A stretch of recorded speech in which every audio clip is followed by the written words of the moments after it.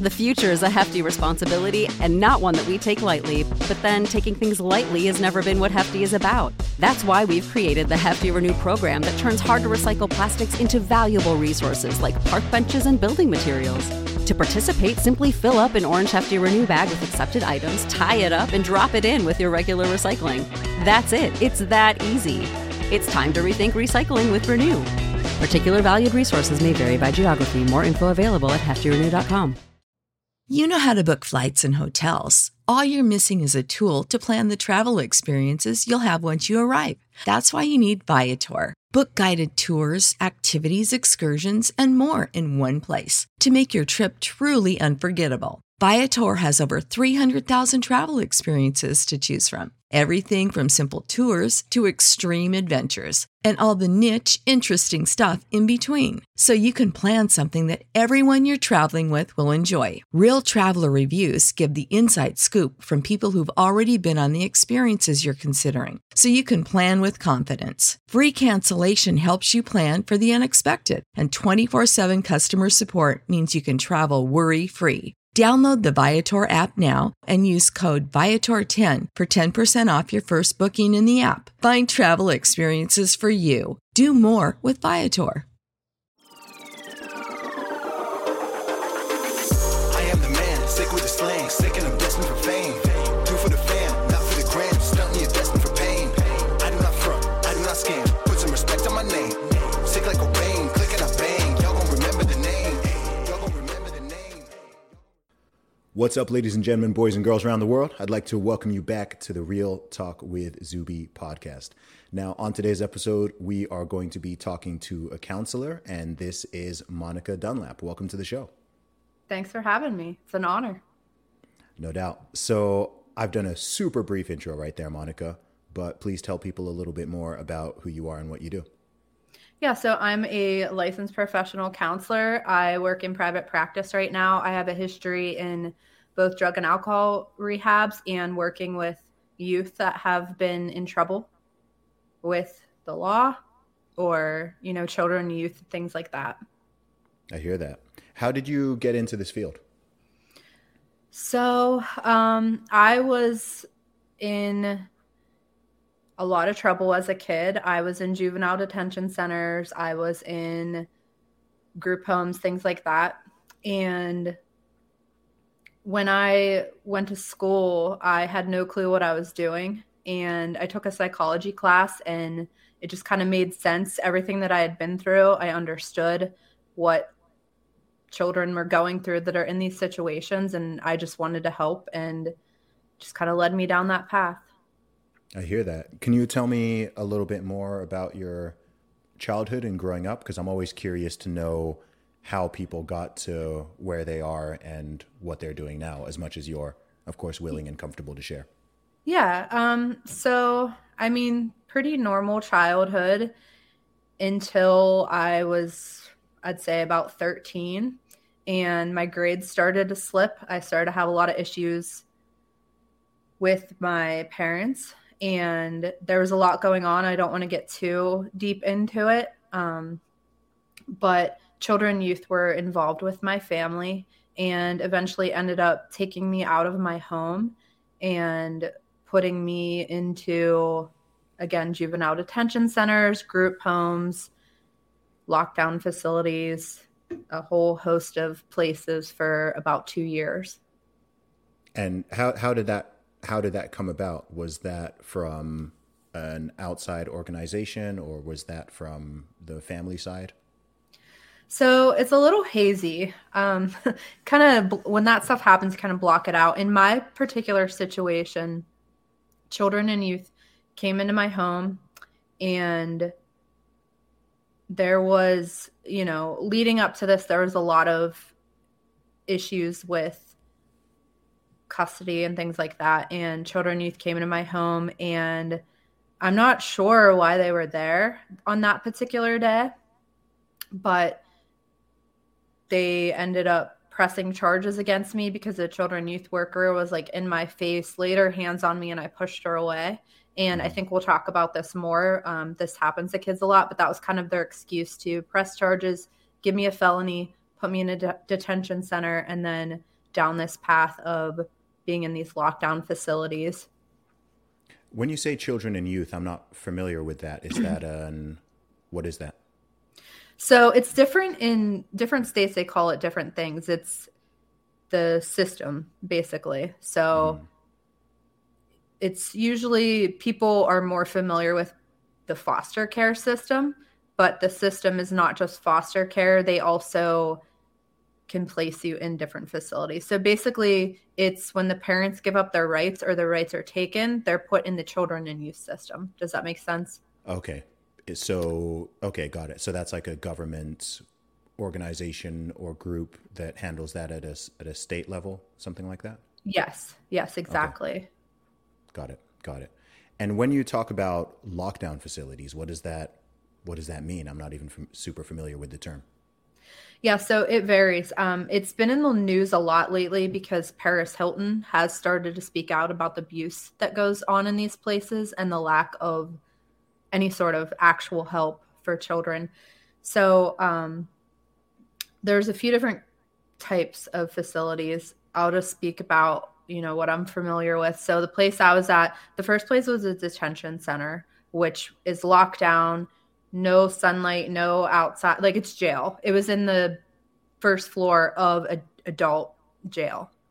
And it's the same thing as jail. And then from there, there's different facilities such as residential treatment facilities, wilderness programs, things like that. It's basically called the troubled teen industry. So it can range anywhere from a kid having a mild issue such as truancy, bad grades, or anything to, stealing a car, things like that.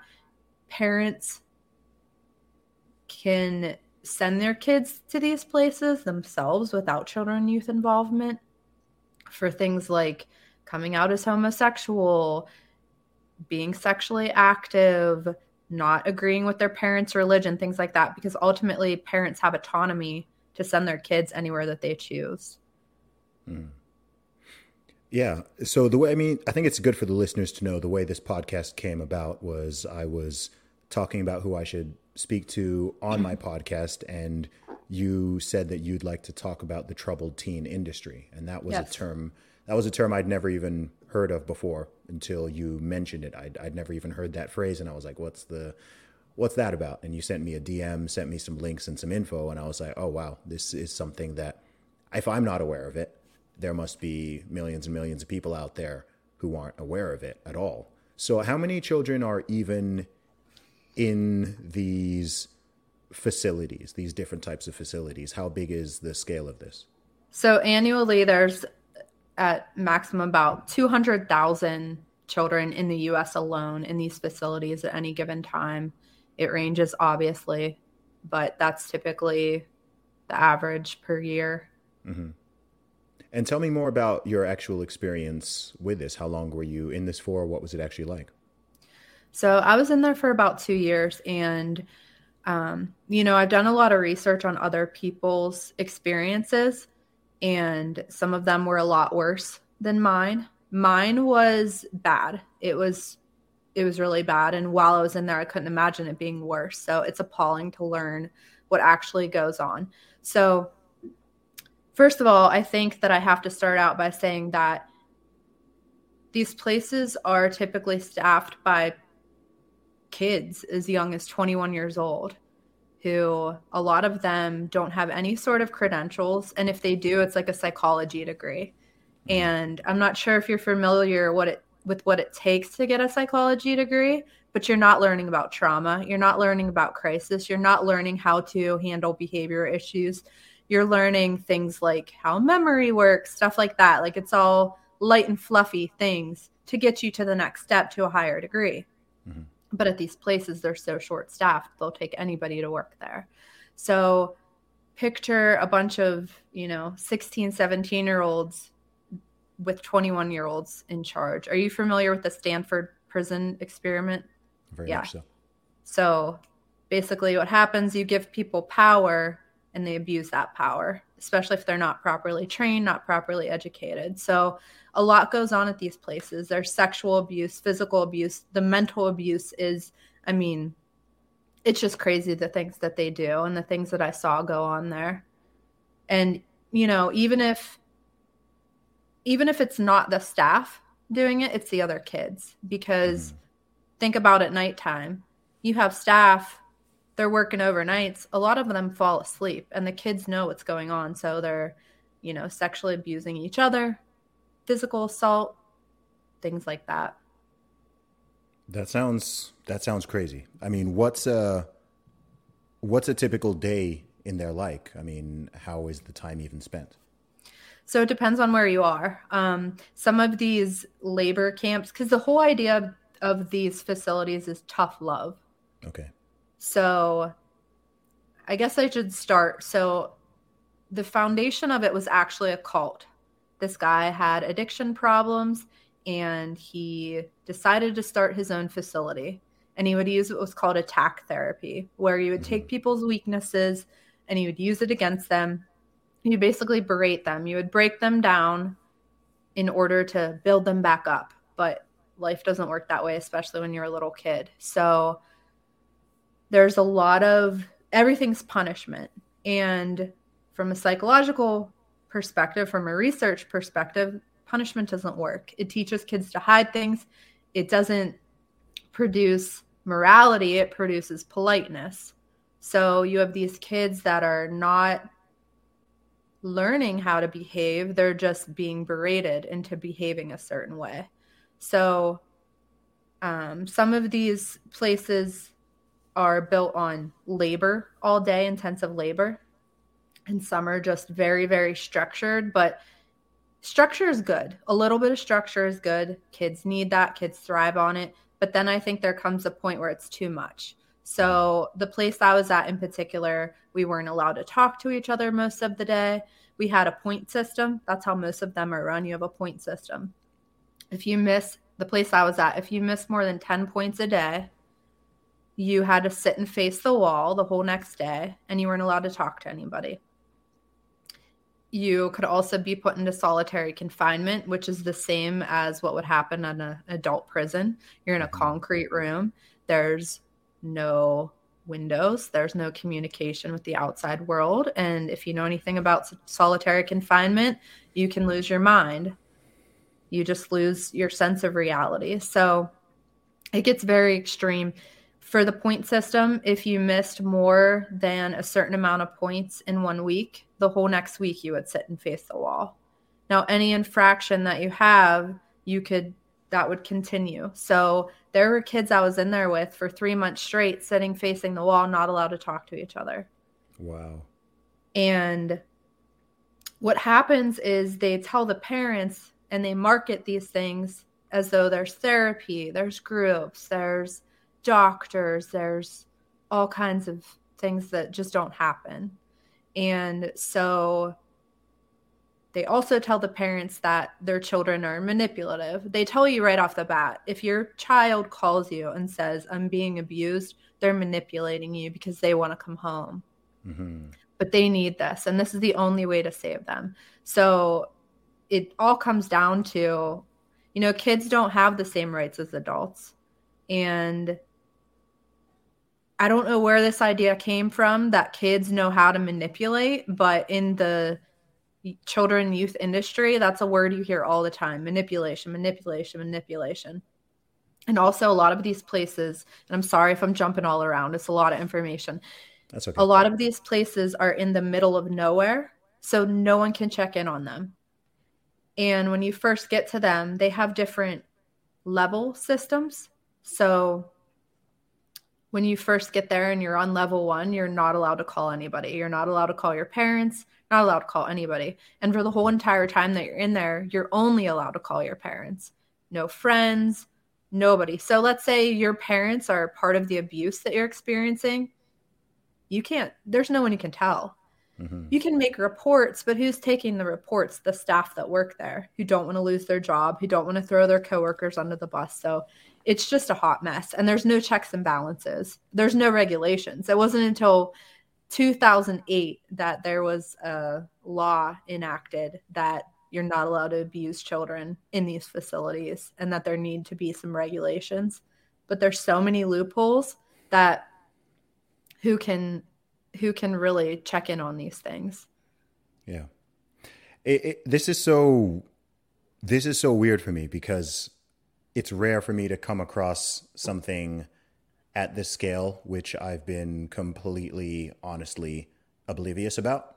That doesn't happen all that often. So I'm just kind of taking this all in, like, how on earth has this been going on at that scale? You said about 200,000 children just in the USA at any one time. Yep. You're basically talking about, I mean, it's sounding like not just an adult prison, but a pretty harsh adult prison. I mean, putting people in solitary confinement. And yeah, I mean, the hard things with these type of subjects is they almost sound unbelievable, right? It's almost like, wait, how can that be happening in the USA? And that's not all over the news. That's not the biggest subject. People are not talking about this. So I'm curious about the history of these. So you mentioned that this was started by a cult. I think this is Synanon you're referring to, which I'm sure some people might be familiar with that, going back some decades. So can you tell me a little bit more about the origins of this whole industry? Yeah, so I mean, that's kind of where it started. This guy, he started this group and it was supposed to help people. He helped himself get off of drugs and alcohol, and he started going to AA meetings, and he started, and if you're familiar with the model of AA, Alcoholics Anonymous, you all go around and you share and you maybe talk for like a minute or two, and then it goes to the next person. This guy was going to these meetings and talking for 2 hours and like developed this following. And eventually, they weren't having that. They're like, you can't come in our meetings and take over. So he started his own program. And this guy, he had no credentials. This was, I don't even know when this was. I think it was like 50s or 60s. Late 50s, and I believe, yeah.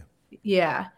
And he would just do all kinds of crazy things, forcing abortions, forcing vasectomies, and, couples were coming in there to get help and he would force them to get with different partners, just completely deranged things. And people started adopting these models for these youth programs. And youth programs originally started off of orphanages. But then what do you do with the kids that are in trouble and no one wants them and things like that? They can't get into the foster care system. Nobody wants teenagers. It's really hard for teenagers to get placed in a foster home. So if you have a family that cannot take care of their kid, but they have nowhere to go, they end up in group homes and things like that. So this model was taken, and the idea is to, if you've ever seen this show Scared Straight, I've heard of it. That's kind of their idea. Like, scare these kids into being a certain way, being a robot, basically, so that they can, quote unquote, function in society. But that's not what, the developing brain can't handle that. So it's basically, abuse these children into being who they want to be. And that's exactly what happened. I know for myself, I went in there and I was a shell of myself. I put my head down. I did what they said because I was terrified, because the threat was, you'll be here until you're 18. You'll be here till you're, if you're still doing things, and it's not anything crazy. It would be if you took more than a 10-minute shower, or 5-minute shower, you got 1 day a week, 10-minute shower to shave your legs. If you took a 5-minute shower and you went over by 30 seconds, you lost all your points for the day and you're sitting facing the wall. So it was these little tiny things that if you didn't follow the rules perfectly, they would threaten you with a higher level than what you were already experiencing. So in the aspect of getting a kid to temporarily change their behavior, yeah, it absolutely worked. And their parents would think, oh yeah, they must be getting help because all of a sudden they're not acting out. But it wasn't actually help. And some of these kids are there because they have anxiety, depression, maybe they're cutting, eating disorders, things like that, they're not actually bad kids. They're not criminals, and they're placed in there with kids that maybe do have some level of criminal behavior. But even if that's the case, where's this starting? Mm-hmm. Why is a kid that way? 9 times out of 10, there's an issue with the family. It's just a piece of the pie, and there's other people involved. So the kid's the target, and I know that you have brought up single families a lot, or single mm-hmm. parents. Lack of both parents can cause a lot of issues. So you have a kid from a single parent home, their young parent doesn't know what to do with them. They're acting out. They go to this place and then they're completely abused and punished. And it's not that they chose that path. That's kind of the hand that they were dealt. The environment that they were in created that behavior. Yeah. So in your experience, were you in this one single facility for 2 years straight, or this was going to lots of different facilities and programs? Can you walk us through that? Yeah, I was in multiple facilities. So I first started with a juvenile detention center because I did have charges. I had a probation officer, and that's where she placed me. I was there for, I think, the first time 3 months, and the second time like 6 months. And this was all one long stretch, though. I was kind of back and forth. And what happens, and I'm not sure if this still happens today because this was all the way back in 2001, they would use juvenile detention centers as shelters when the shelters were full. So even if you didn't do anything wrong, they were putting you in there if you had nowhere to go. Got it. And so I was in a juvenile detention center.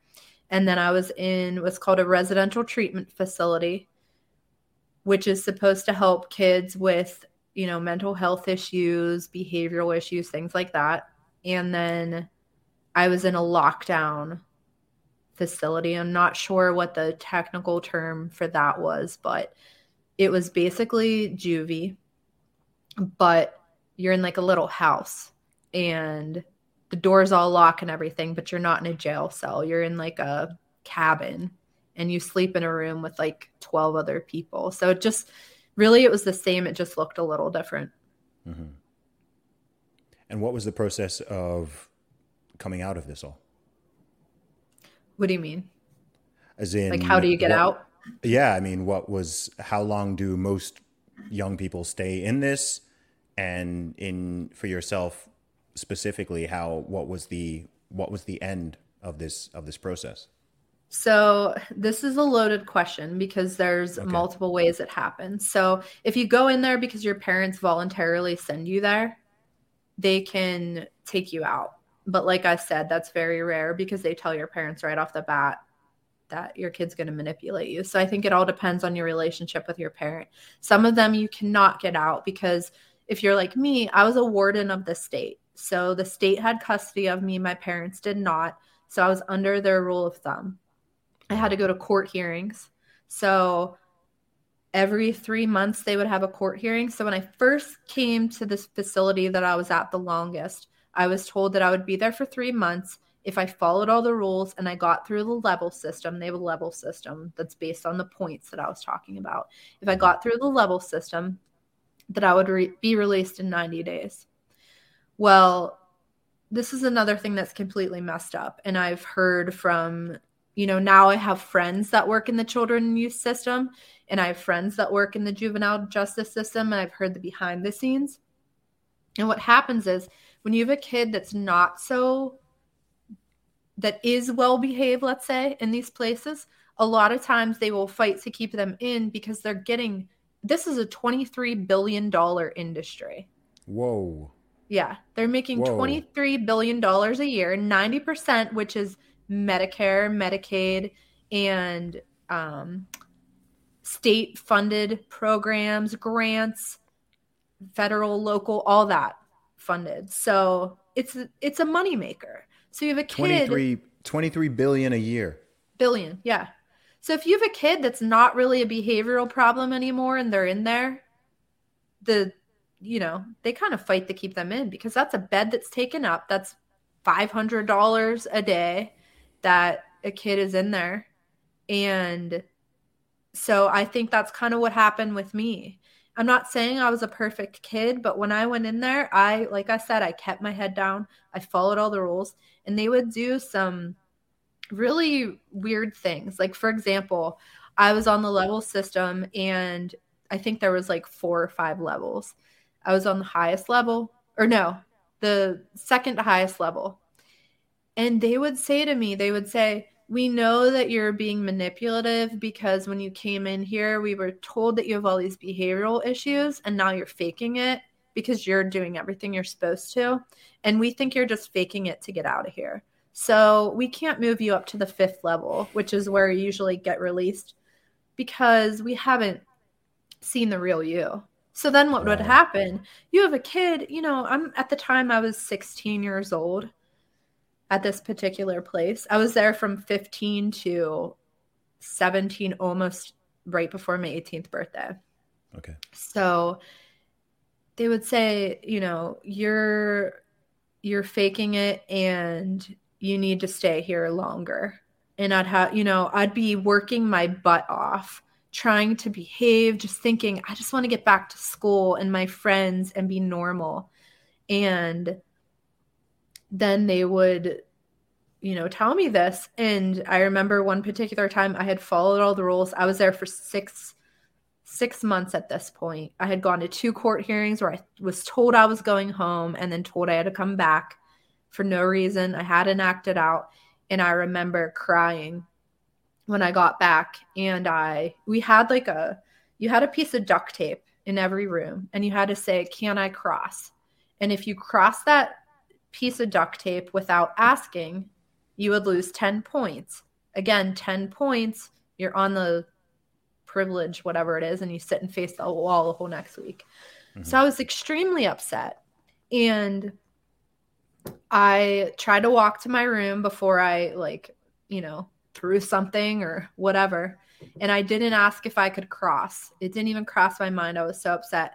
And I got tackled because they use restraints there. I don't think I mentioned that. Wow. Okay.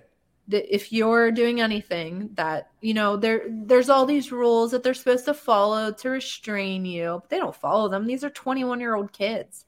And they threw me down on the ground and they basically strangled me. I couldn't breathe. And so what do you do? Fight or flight. I started fighting back. And that resulted in me, after 6 months of hard work, putting me back on level 1, starting all over. And I was just, at that point, I was crushed. I had given up. And it's just crazy to think about now because, and I'm sure we'll get into this, but a lot of kids, the recidivism rate is 80%, 70 to 80%. What that word means is kids in the system get put back in. Mm-hmm. And if it's not when they're a youth, it's when they're an adult. And it boggles my mind that I was able to get out of that because pretty much everyone I was in there with couldn't. Because you just start to lose touch with reality when you're told these are the rules, this is what you do, this is how you get out, and then that's not followed, and you're physically abused and things like that by these people that you're supposed to trust, that your parents are trusting. It's just, how do you deal with that as a child? And I was older, I was there from 15 to almost 18. You have kids in there that are 11 years old. Wow. It's horrific. It's horrific. It's so odd to me that this is not, I'm glad we're doing this podcast because hopefully we can certainly raise the level of awareness to this, at least to my listeners. But I find it so bizarre and shocking that, number one, people don't know about this. I guess number one, that it's going on. Yeah. And then number two, that people don't know about it. How is it kept so under wraps? There's millions of reasons. I was just watching an interview the other day with a staff member from a place that has all these people speaking out against. And he was, you know, that condescending voice people use when you know that they're full of it. That's how he was talking. Yeah. Okay. And he was just like, that's not true. These kids are, you know, they're bad. You tell people, I think that teenagers are one of the most misunderstood, ignored populations. People get annoyed with them because they're moody and all these things. And if you put a teenager in the wrong hands, it gets pathologized. So you could have a teenager in one family who has an attitude and the family rolls their eyes and makes a joke and they move on. You could have a family with an authoritarian parent who's a tyrant and their kid gets an attitude and their parents shipping them off, you know, and that's kind of what happens. And so I think that there's just so many people that just sweep what happens to teenagers under the rug, and it's easier for them to just wash their hands of them. I had a friend that worked in the children youth facility, and I was talking to him about this recently, about how, you know, younger kids, such as 5 years old, they could be in a home and they're getting abused, neglected. Children and youth will come in that house multiple times and never take the kid away. Yep. And then you have teenagers, and it's so easy. Most of the time, as soon as CYS gets involved, they send them out because it's cheaper for them. They don't have the resources to deal with it. And that's another reason why kids get sent to this facility. Kids that actually need help, maybe something simple as counseling, because their insurance doesn't cover it, but they know that. So I don't know if this is how it is in other states, but in Pennsylvania, there's a loophole. You could be a millionaire, but if your child has a mental health diagnosis, they can get put on medical assistance, which is the government insurance, health insurance. And so medical assistance provides and covers much higher level of care in the mental health system than your regular private insurance. So a lot of these parents are told, hey, you know, we know you can't afford help for your kid, but if you sign this paper, we can get you medical assistance and then they can go get this treatment. So sometimes it's well-meaning parents who think like, I don't know how else to help my kid. And this sounds like a great thing. You know, they're going to be in a safe place and they're going to get therapy all day. And that doesn't happen. The place I was at, it was marketed as a treatment facility for help, you know, for behavioral and mental health issues and things like that. There was no therapy. I found a letter. I have a folder of all this. My dad like documented everything and I kept a folder. And there was a folder that I had written a letter home to my dad. And I said, you know, I know they're telling you that there's therapists here, but my therapist saw me for 5 minutes in the past 6 months and wrote it down as though she saw me an hour a week. And just so many lies. And I don't even know how that letter made it home, because that's another thing. They check your mail. So any mail that comes in or out, they open it and they read it. So you can't even write a letter and say, hey, I'm getting abused, because they're going to rip that letter up and it's not going to get sent home. So like, it's with kids, there's no checks and balances. How much contact did you have with your parents during this time? It just depended on where I was at. At the juvenile detention facility, you're allowed to make collect calls. So I think we had like one a week that we were allowed to make to our families. Again, someone's listening on the other line, so you can't really say what you need to. And at the residential treatment facility, if I remember correctly, the first few weeks you were not allowed to contact them. And then after that, it was based on the level system, how many phone calls you got. And they were typically 10-minute phone calls. And then if you were in trouble, the whole facing the wall thing, they called that privilege. If you were on privilege, then I think you would only get like a 5-minute phone call a week. And if someone doesn't answer, too bad. And you're only allowed to use the phone at a certain time. So it was just very strange. Is calling it privilege some type of sick, ironic joke, or? Yeah. That's exactly what it is. I think back to, I'm like, did I really have that name right? That's But dark. Yeah, that's dark. yeah, it is. So what were those calls with your parents like? I don't want to get too much into my family, like my Okay. personal situation, just because, I don't want to, I understand. I understand. I don't want, but yeah, they if you don't want definitely, to. Yeah. they definitely were victim to your child is manipulating you. Yes. And so it was very hard for me. I think a lot of times I was so like, I just still to this day feel so blessed because they did have to allow you to call clergy. And my best friend was the pastor's daughter. So you were not allowed to have anyone visit but the pastor of your church or your parents. Okay. He would drive 4 hours to see me. And that was like, I think I was the only kid in there that had somebody like that in my life that wasn't in my family. And, he didn't know how to advocate for me or anything, but like just that connection to the outside world and someone that cared about me. You know what I mean?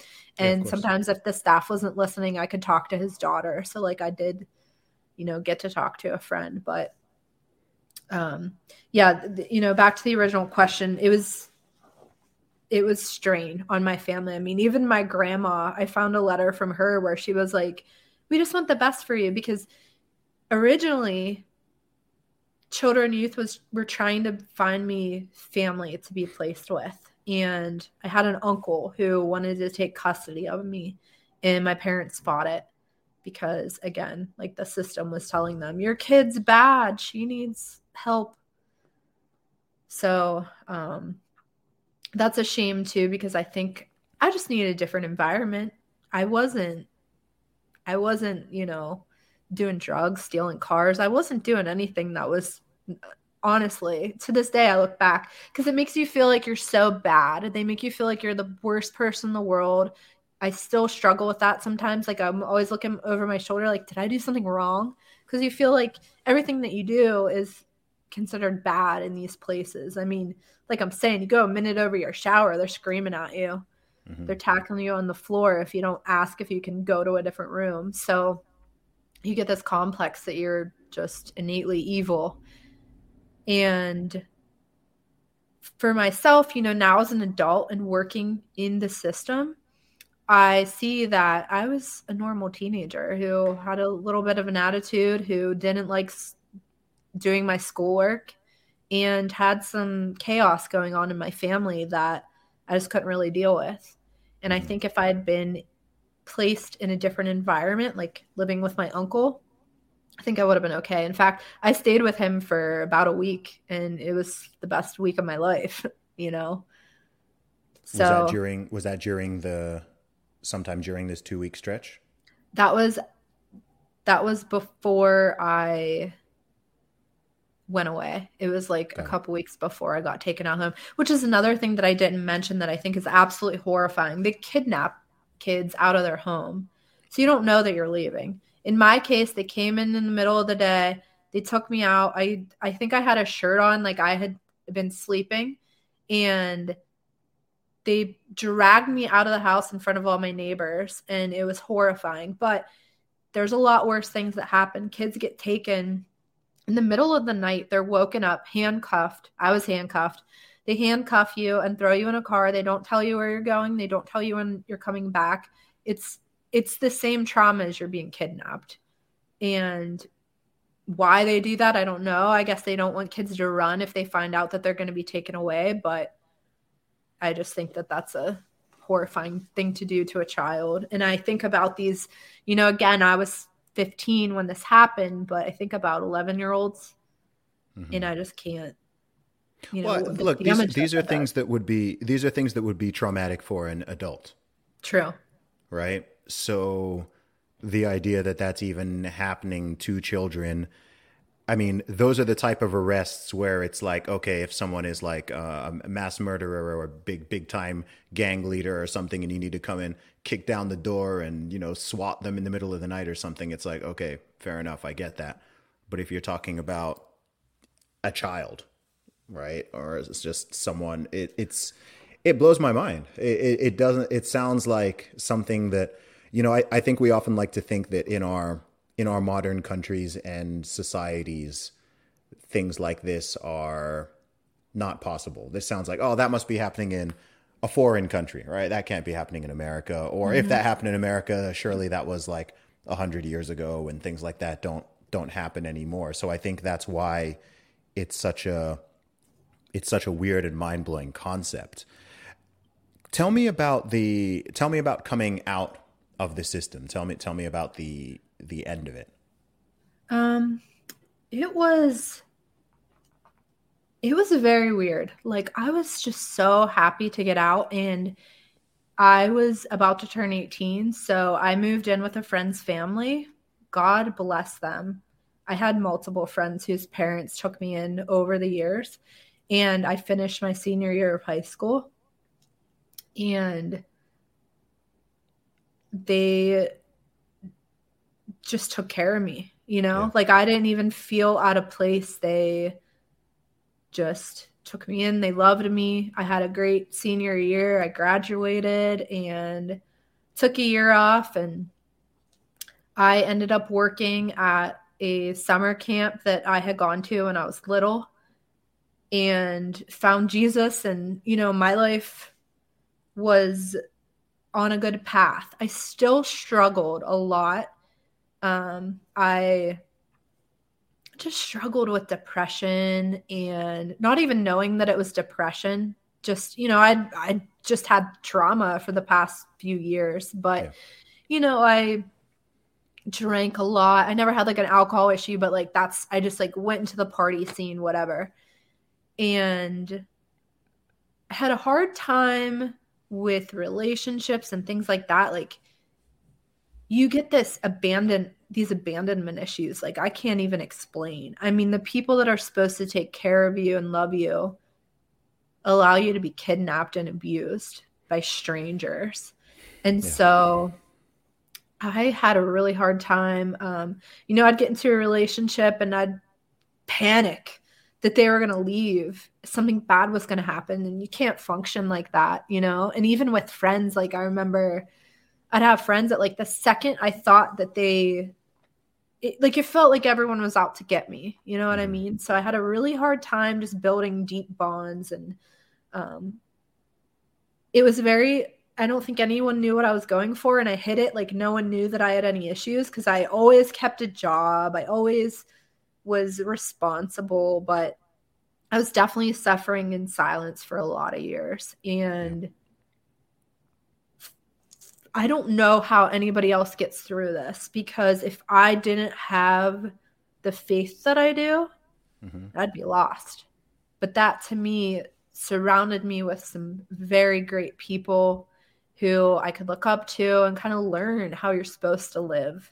And that, maybe I didn't feel love from the places that I should have been able to, but I was able to understand God's love and just change from that. And there was a long time where it's weird. Like, you get out of there and you block it out. Like, I forgot that I was even in there. I didn't talk about it for years, and it wasn't like I was ashamed or anything, but I literally didn't think about it for, like, I'd say, 10, 15 years. It wasn't until the past couple years that I started to really think about it and process it and actually work through it.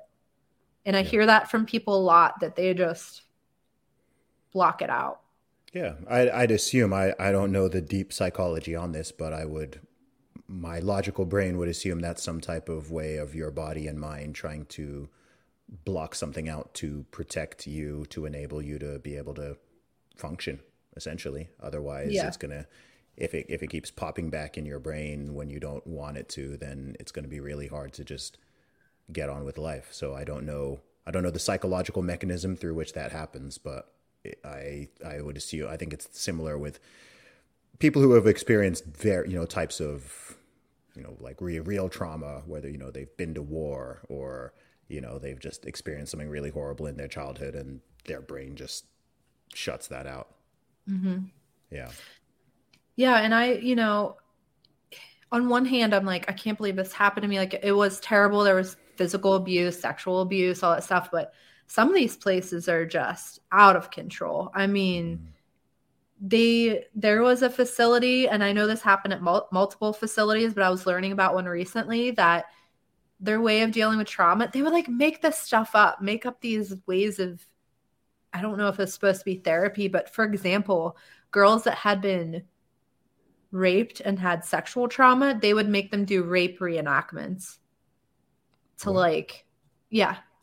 I guess the idea behind it is, you know, exposure therapy, where like, if you're scared of heights, climb a ladder, you know what I mean? Rung by rung. And they would do this stuff and just take it to the extreme. And, you know, again, you have these staff with no credentials or training running things. So even when there is therapy, it's deranged. I don't know if you'd be able to answer this question, but do you know if this is a global phenomenon? Is this something that exists across the world and across the so-called developed world? Is this, I'm from the UK, of course, myself, and this wasn't on my radar with the US, but I'm now wondering, whoa, is this like a whole underground industry in the UK? Is this happening in Canada? Is this happening across Europe? I don't know if you can answer that, but do you know the extent of this on a sort of global scale? I'm not sure like if it's in every developed country, but I know that Australia, I believe the UK, I know Canada, and I'm sure that there's more, but it is, I mean, even in, what was I reading? Germany, the cult, the Synanon cult, they still use that model there today for certain programs. So I'm sure it's in Europe too. It's so weird. Tell me more about the work that you're doing now. So originally, right now, I kind of supervise other therapists in a private practice setting. So my hands aren't as deep into things as they were before. But I did a couple things. I tried to work at a facility that was like this, thinking that I could change it. I was young. I was in my early 20s. I was in school full time. And I had good intention, but I went in there and like, for one example, the supervisor was supposed to be there every day until 6 o'clock, and he would leave at 11 a.m. every day. And I would try to, you know, use my influence to make changes to certain rules and stuff like that. And with no one backing you and being a young kid, there was not really anything I could do, you know? So that particular place, thank God, because I worked there for about 2 months and I was like, this is deranged. Like, I can't even be a part of this. They got shut down a couple years ago for, they had a child sex ring, I believe, in one of the cabins, one of the boys' cabins. Yeah, it was really bad. It was all over the news, and they finally shut it down and demolished every building. And I was like, thank God. So I tried to work in an actual facility like that, and you just couldn't do it. I went to a staff party one night. It was like a get together, my first week of training. Everyone was doing coke, and they were making jokes about how they slam kids on the ground. And I was just like, this is horrifying. So from there, I started working in a drug and alcohol rehab. And for a while, I worked in the youth building, and it was kids that had criminal charges and were using drugs. That wasn't too bad. I mean, it was very structured. Some of the staff were terrible, but some of them were great. But it was pretty safe. I didn't see any physical abuse or things like that. They weren't allowed to use restraints. Mm-hmm. And then from there, I worked it was called family-based therapy. And it's a wonderful program. And the whole idea behind it is to keep kids out of these facilities. So we're fighting against children and youth.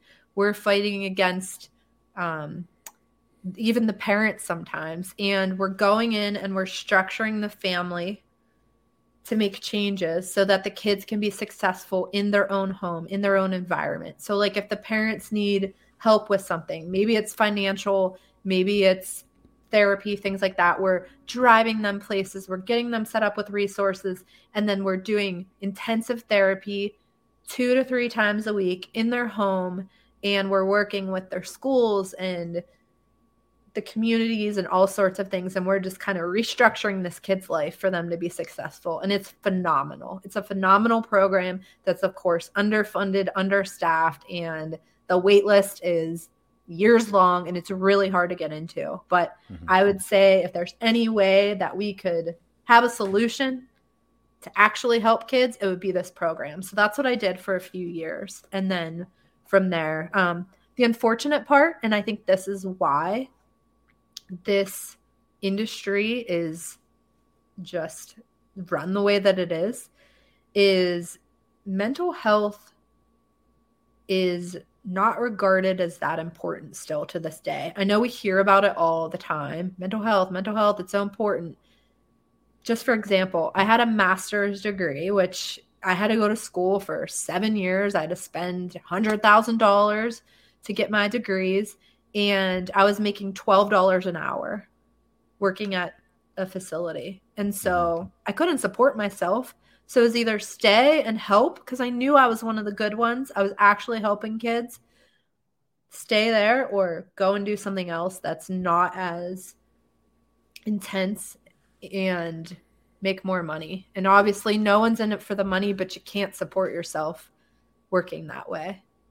Yeah. And I mean, even insurance companies don't fund these sorts of things. And when they do, they're not paying a lot. Like, you get paid more as a nurse, you know, with a bachelor's degree than a mental health therapist with a master's degree or even a doctorate.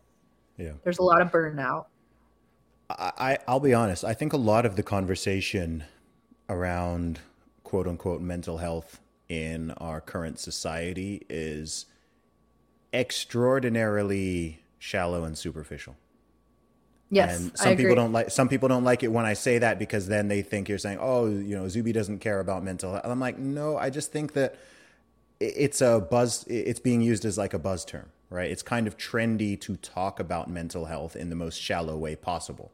It's trendy to say, oh, you know, it's trendy to even claim you have an issue, even if you don't really, right? Everyone suddenly has anxiety and depression and PTSD and this and that. And I also don't like it when people do that, because I'm like, well, you're diluting these terms for people who have genuine problems, right? If, you know, you'll have a 16-year-old who went through a relationship breakup and, you know, they're claiming they have PTSD. And I'm like, well, that's just the human experience, right? You know, or someone's just sad and, you know, they call it depression. And I'm like, well, every time you're using this, you're diluting these terms. And then people are like, oh, you're saying depression doesn't exist. And I'm like, I'm not saying that. I'm saying that if we start using these terms so loosely and just sticking to this very shallow level and not actually, I mean, this whole podcast, this whole conversation, all this stuff I've never even heard this mentioned. I didn't even know this existed. So I'm kind of like, okay, well, if people want to be serious and talk about mental health, of course, like let's go to the root firstly, right? Let's talk about family. Let's talk about exercise and diet and nutrition and lifestyle. Let's really talk about the human condition and how we can deal with this. Let's talk about God. Let's talk about the importance of having a belief system, right? Let's talk about, I mean, this whole industry that you're telling me about. Let's talk about that. Let's talk about, okay, where is the money going? You're telling me they're making $23 billion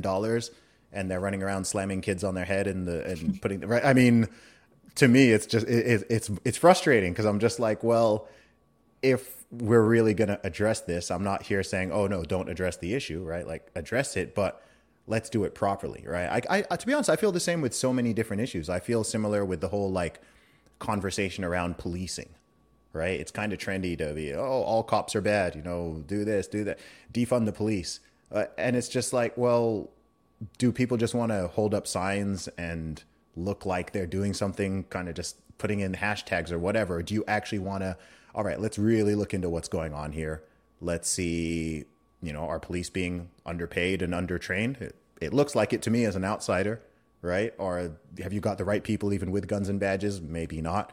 Like, what's going on there? Like, what's really the issue? But I feel like there's so many things we talk about and go through on like a very superficial level, and it sort of makes people feel good and feel like they're doing something. But then these things just carry on and they keep going and they keep going, and more people get put through these, grinders, including children.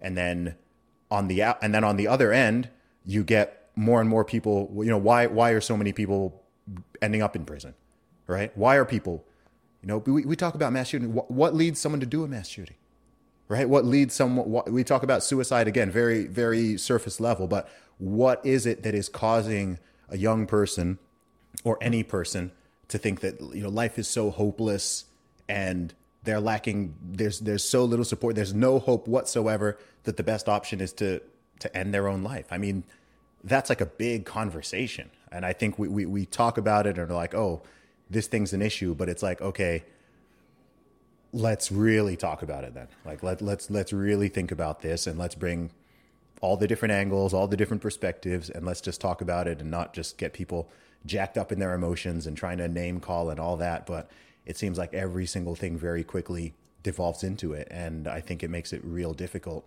to solve some of these problems, because it's hard to even talk about them. It's very hard to even just sit down and be like, okay, like what's going on? What's your perspective? What's your experience? What do you think? What do you think? Let's just bring these ideas to the table, not demonize one another. I'd like to think that everybody, regardless of their social, cultural, political views, would agree, okay, everything you've just described, something needs to be done about that. But the first thing is people need to know about it. Yeah, absolutely. I think, what you're saying is we've pathologized the human experience to where no one can just go through hard times anymore and work through it. Everything has to have a label. Mm-hmm. And, I have people walk into my office as a therapist and they're like, I think I have BPD and PTSD and this and this and this and this. I'm like, slow down. And they're like, I need medication, blah, blah, blah. And I'm like, give me 6 weeks to work with you. I don't want to give you a diagnosis. I just want to talk to you. And 9 times out of 10, they just need some restructuring to their life and they're okay. But they get in the wrong hands. And I see this all the time with my peers that I work with, especially with teenagers. They throw medication at them and they're not actually working on the root of the problem. And I think that America, that's all my experience in America is that everybody just wants a quick fix and they get put on medication and it doesn't change anything long term. In fact, it causes more problems. A lot of these school shootings, they're on antidepressants. I know for myself, I never had behavioral issues. Never had behavioral issues. I was always a little rebellious, but never got in major trouble with the law or anything until I started struggling with my grades and I was sleeping all the time because I was a teenager. I was not depressed. I was a happy kid. They thought I was depressed and they put me on Paxil, which is now illegal to give to children because it causes suicide. It causes aggression. It causes just a whole host of problems. It's illegal to give to kids. And they had me, you're supposed to be on 20 milligrams as a grown man. And they had me on 60 milligrams, 3 times what is safe for an adult. No way. Because you can get these medications from your family doctor who's not a psychiatrist, who doesn't understand how the brain works. The whole system is just completely flawed. I should have never been on any medication.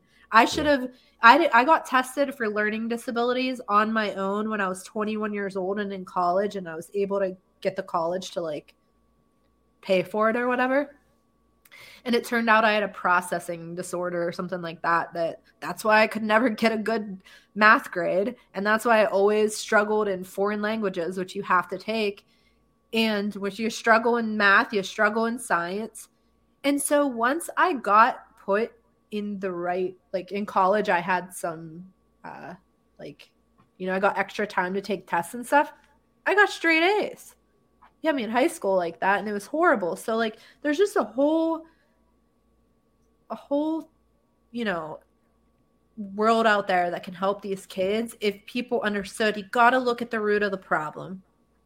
But a lot of times therapy has become their new coping skills. Go talk to someone and have them buy into your BS and affirm everything that you say and not actually challenge you or help you. When someone walks in my office, like, I'm challenging every area of their life because I want them to actually make changes. And that's just not the norm, unfortunately. And I know some great therapists, so I don't want to act like the whole system is that way, but a lot of it is. And that's why, when I see people say things like on Twitter, like, therapy is so stupid, like, don't ever go to therapy, I understand why they feel that way. Mm-hmm. I think it's great. I think that it's a wonderful thing if you find someone that knows what they're doing, but in the wrong hands, it can cause you more problems than it can help. Especially Absolutely. When your therapist is sending you straight to the psychiatrist to get put on medications and you don't actually need them. Like, I think the idea of medication is to have it in combination with therapy. And what happens is people get on medication with no therapy. Mm-hmm. And people get on medication who don't need it. And there's a massive profit incentive for that, especially in the USA. That's actually probably one of my biggest criticisms of the United States, is the way that drugs, both legal and illegal, are handled and dealt with. I just think is a massive disaster. Everything from the opioids to the fentanyl to the antidepressants to the uppers and downers, and the drug use in this country is just, it's insane to me. It's insane to me, and it's so far beyond what it's like even in other other developed countries. I mean, I think with opioids, I think the U.S. consumes over 90% of the global supply, and the U.S. is only 4% of the world's population. Mm-hmm. So you got 4% of the world's population having 90% of it, and I'm just like, that is bananas. Like, that's such a big problem. And then, on a going up a level, just echoing some of the statements you said, I think on so many things, human beings and our societies, we struggle with balance. That's something I'm really noticing these days, is there's just an absence of balance. It's always overcorrecting one way or the other, right? Overcorrecting into, we're gonna give you so much tough love that we're gonna put you in restraints and we're gonna kidnap you and we're gonna slam you on the ground, to we're gonna coddle you so much that we're not gonna challenge you at all. And, you're just going to get your way with everything, and whatever you are, whatever you believe, we're just going to affirm that, and everyone be super gentle and, words of violence and all that nonsense, right? And it's just like, can we not just have a balance between genuinely caring and having compassion whilst also having tough love? But again, maybe this is getting even deeper. Maybe this is the result of an imbalance between the sort of masculine and the feminine, right? Where those two balancing forces, whether in children's lives or even in the lives of adults, have just been out of whack now for multiple decades. And so people have lost track of how to balance these things out in a healthy way. I don't know. Yeah, absolutely. And I think, the biggest thing that I always try to tell people is, we talk about chemical imbalance all the time, and that's never even been a proven thing. It's a theory. Yeah. If there is a chemical imbalance, why? In my experience, it's hormones. And if you think your doctor checks your hormones ever, they don't. Unless you get a fantastic doctor or you go to a naturopath who sends you to the lab to get your hormones checked, it's so rare. And most people don't even think about it. Your hormones are off. I mean, I know for myself, I was not sleeping for... I just couldn't fall asleep, and I was like real anxious, and it wasn't like mental anxiety. It was like physical. I'm like, what's going on? Got my hormones checked. My cortisol levels were high. I did certain things to rebalance them, and I was completely fine. If I would have walked into a psychiatrist's office, I would have left there with a prescription for Xanax. Yep. We're just so uneducated on how to actually take care of our bodies. And even when trauma is involved, you have trauma, you're left, fight or flight, cortisol again, all these different chemical reactions that you're having can be solved through learning to take care of yourselves, which we are not taught. And I'm not going to ever say that it's just, you just need to eat right, you just need to sleep right. It's not that simple. You need to get to the root of your problem psychologically as well, but that's going to help. If you're sleeping at night, it's going to help you feel a little more emotionally stable, It's not profitable though. No, not at all. Yeah. Monica, before we close out, is there anything that you want to say or share that you think people need to know? I guess just, two different things. I'd say I think one thing I didn't really talk about that I think is important to understand is every single kid in these facilities are going to be put on medication, high doses of them. I'm not sure if you're familiar with lithium.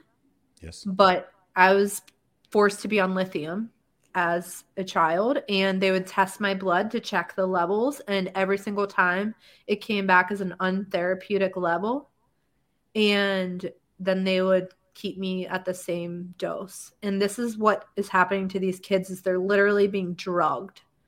And it's the long-term effects, I mean, I had like kidney issues, all this. I'm good now. I've learned to take care of myself, but a lot of these kids are leaving there with medical issues. Not only that, they use tranquilizers on kids. They tie them down and, inject them with things to make them pass out. So, I know I talked a little bit about the abuse, but I just really want people to know, like, it's extreme. It's terrible.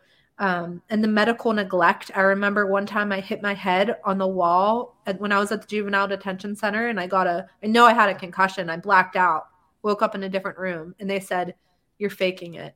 Another time I was throwing up every morning. I found out later it was because they had put me on a medication and taken me off cold turkey, and they didn't know enough about that particular medication at the time. They thought that I was bulimic, which I was not. So I was forced to sleep outside on the floor in the fluorescent lights at night because I was on suicide watch. So like I could go on forever about the crazy things that happened, but like I just, if at any point, if I downplayed how bad it was, I mean, these kids are going through a lot. And then the second thing I want to say, I think it's important to talk about the solutions of what do we do? What do we do with these kids? Because you do have kids that they need help, whether it's behavioral, mental health, whatever it is. And I think a few things that need to happen are that family-based therapy I was talking about. I think we need to put our funds into that.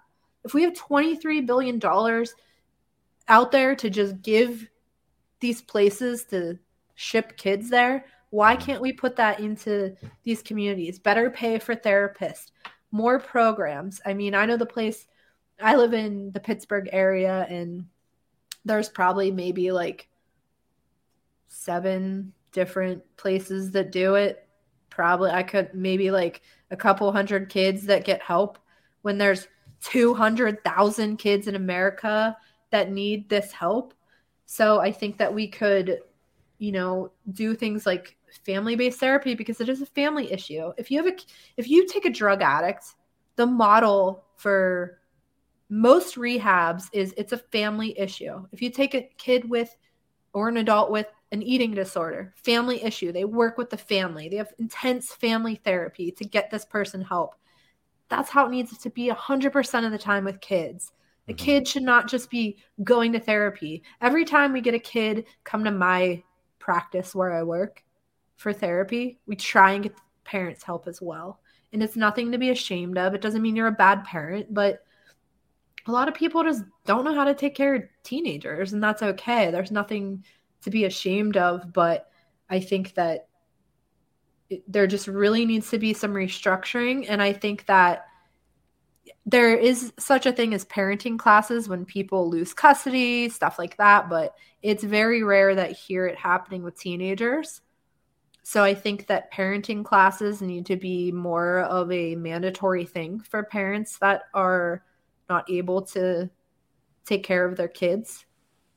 So I just think that, another thing is training. I mean, again, I was able to get a master's degree without learning about trauma. If I did, it was probably like 10 minutes. There should be at least an entire class on trauma. You should have to have a certification to work with it, because you can do more damage to somebody if you don't have trauma. I mean, if you've ever watched Dr. Phil you'll see like half the time he's re-traumatizing people from the stuff he's saying, and especially when kids are involved. I'm not sure if you know Bad Baby, but he sent her to the rapper. He sent her to a facility Bad Bobby. Yeah. Okay. Yeah, she actually has YouTube videos talking about what happened to her at these facilities, But like, wow. Yeah, it's just, I think it all comes down to we need, like you were talking about with police officers. It's not that people are necessarily bad. They're not trained. They don't know what they're doing. Mm-hmm. So I think that the whole system just needs redone. And I think if we can put a focus on teenagers, we're going to prevent there being so many adults in and out of prisons and stuff like that. If we get the kids the help that they need. 100%.